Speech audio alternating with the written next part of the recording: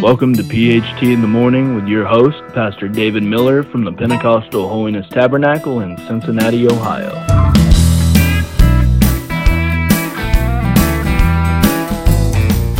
Good morning, and welcome to another episode of PHT in the Morning. And I'm Pastor David Miller, and I'll be your host. And I hope you're having a great day today. I'm really excited about what I feel like God has given us for today. We've been taking a journey through Hebrews chapter 11 and talking about faith and all the things that's associated with it and all the things that's mentioned by faith and through faith.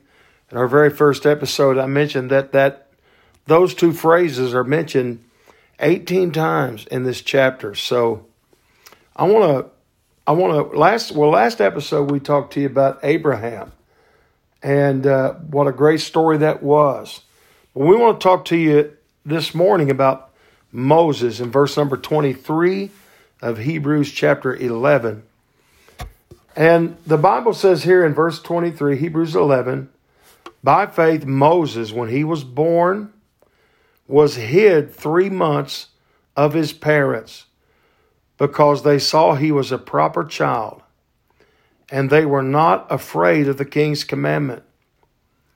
By faith, Moses, when he was come to years, refused to be called the son of Pharaoh's daughter, choosing rather to suffer affliction with the people of God than to enjoy the pleasures of sin for a season, esteeming the reproach of Christ greater riches than the treasures in Egypt, for he had respect unto the recompense of the reward.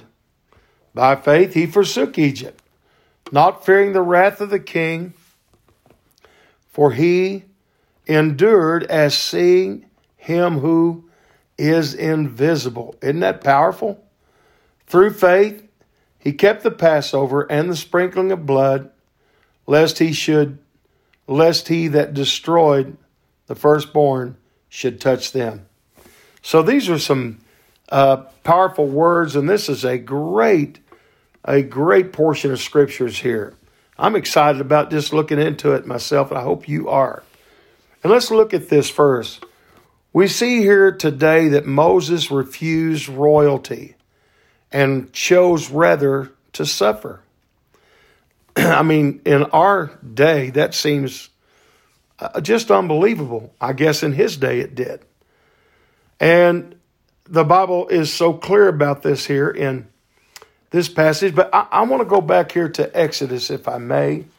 And let's go back into Exodus chapter number 1 and see a little bit of history here about Moses and his family. In Exodus chapter 1, verse 13, the Egyptians there had made the children of Israel, the Bible said, to serve with rigor. I mean, they were slaves, and they were treated as such. So they made the children of Israel to serve with rigor. Verse 14 said that they made their lives bitter with hard bondage. And even with and in brick, the Bible said, and all manner of service in the field. All their service, wherein they made them serve, was with rigor. And then the 15th verse says, the king of Egypt had spoke to 2 of his midwives, and he had called those 2 midwives aside, and he began to talk with them because he was a little bit afraid, because God was blessing the children of Israel and they were growing in numbers, and he didn't want their young boys to grow up to be men. So he called these 2 midwives over in that 15th verse and said, if you see a Hebrew woman having a child, if it is a son or a boy, he told them to kill it. But if it was a girl, it was okay. They could leave it, let it live, leave it alone, let it live. Well, then in verse 17, the midwives feared God. They didn't do what the king said. They feared God. And they saved those men children alive. So then in verse 22, Pharaoh made it a little bit rougher. And the Bible said he charged all the people to cast every son or every boy into the river. Just throw them in the river and let them die. But if it was a daughter or a girl, they was to let them live. And of course then, which brings us to chapter 2 of Exodus. And I want to talk to you here about chapter 2. And let's look at this. The Bible said, there went out a man of the house of Levi and took to wife a daughter of Levi. And that woman conceived and bare a son. And when she saw that he was a goodly child, she hid him 3 months. And when she could no longer hide him, she took him an ark of bulrushes, daubed it with slime and with pitch, and put the child therein and laid it in the flags by the river's brink. Boy, God was in every bit of this. I tell you, I'm about to get happy thinking about this. And verse number 4 said, but her sister stood afar off to see what would be done to him, or what's going to happen to the child. And verse number 5, the Bible said, the daughter of Pharaoh came down to wash herself at the river's brink, and her maidens walked along by the river's side. And when she saw the ark among the flags, she sent her maid to fetch it. And when she had opened it, she saw the child, and behold, the babe wept. And she had compassion on him and said, this is one of the Hebrew children. Then said his sister to Pharaoh's daughter, shall I go and call to thee a nurse of the Hebrew women, that she may nurse the child for thee? And Pharaoh's daughter said, go. And the maid went and called the child's mother. Boy, I tell you, God was just doing something great, wasn't he? They was going to kill all the men, children, all the boys. And of course, Moses' parents, not willing to let their child die, put him in a little ark of bulrushes. Pharaoh's maiden finds him. And when they decide to keep the child and let him live,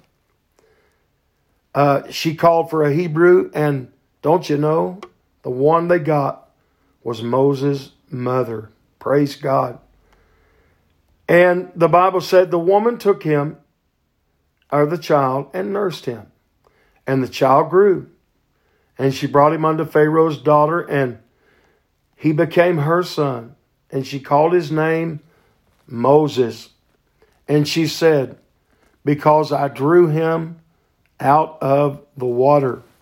So Pharaoh's daughter named him Moses. And God's blessings was on this child. And God had a plan. God had a purpose for Moses. And we'll see that later. We've already read it to you. We'll go back over it though. And the Bible said then in verse 11, Moses, the Bible said in those days Moses was grown. And he went out unto his brethren and looked upon their burdens. He went out to see how they were faring and their burdens. And he spied an Egyptian smiting a Hebrew, one of his brethren. And he looked this way and that way.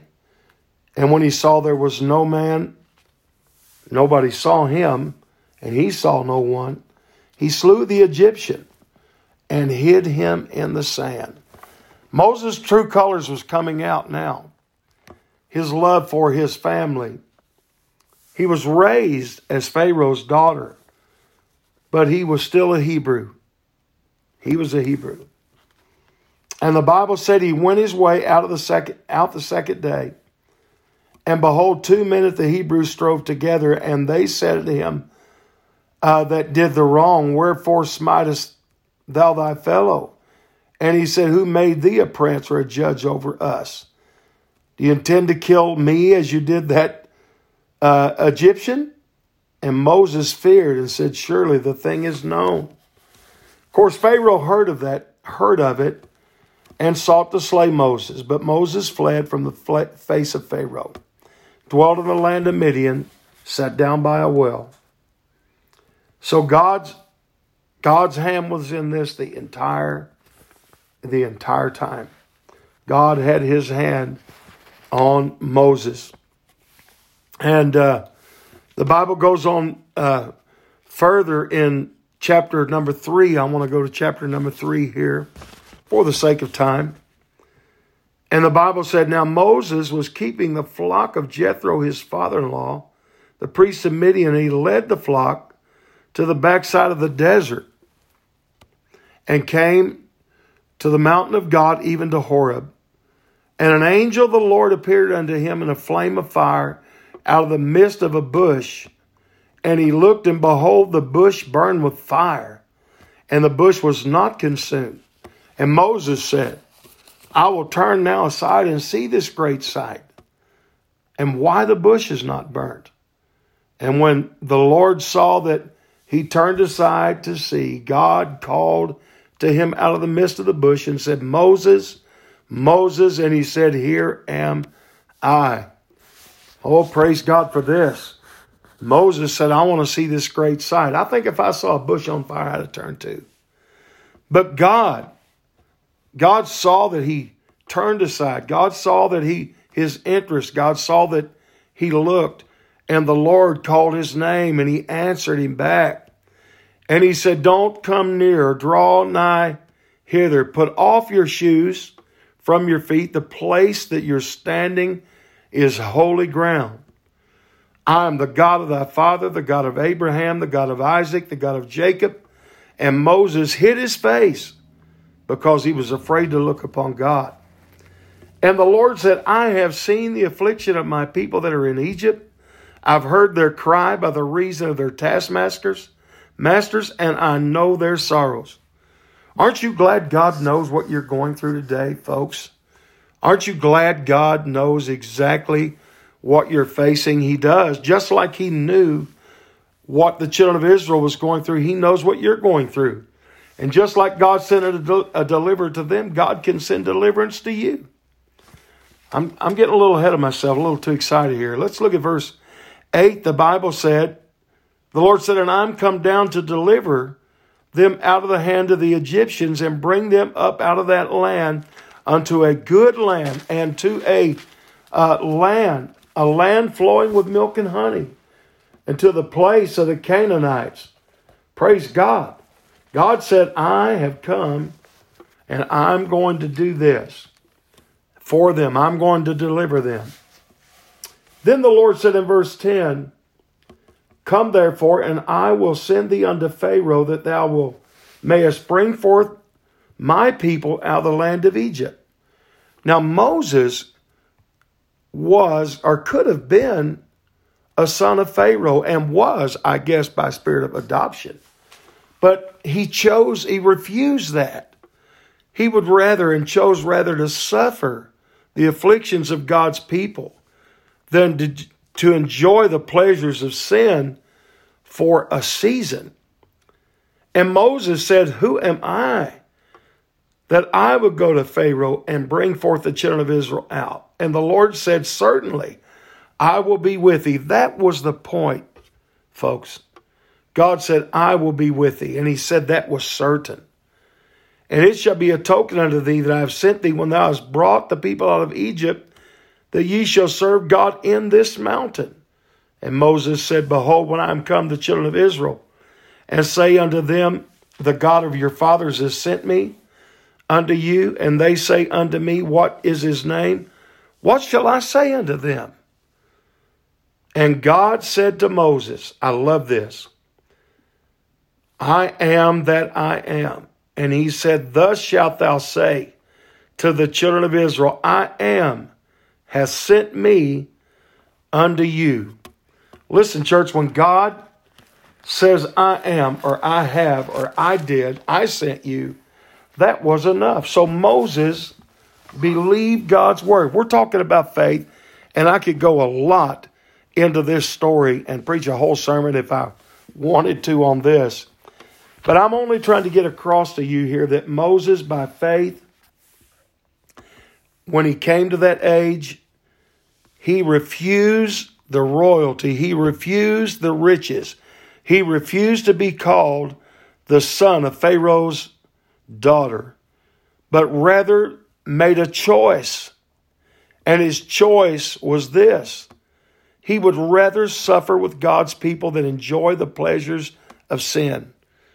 And even further, he esteemed the reproach of Christ. That is an amazing statement. He esteemed the reproaches of Christ greater riches than all the treasures in Egypt. And the reason he could do that, he had respect unto the recompense of the reward.